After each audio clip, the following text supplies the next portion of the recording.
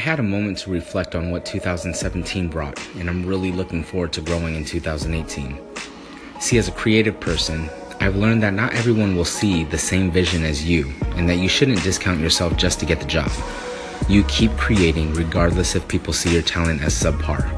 You create because you love it. You create because it brings you peace in moments of a chaotic life. You create because it's the perfect balance between reality and fantasy, enough to keep your dreams alive. Go into 2018 knowing your worth.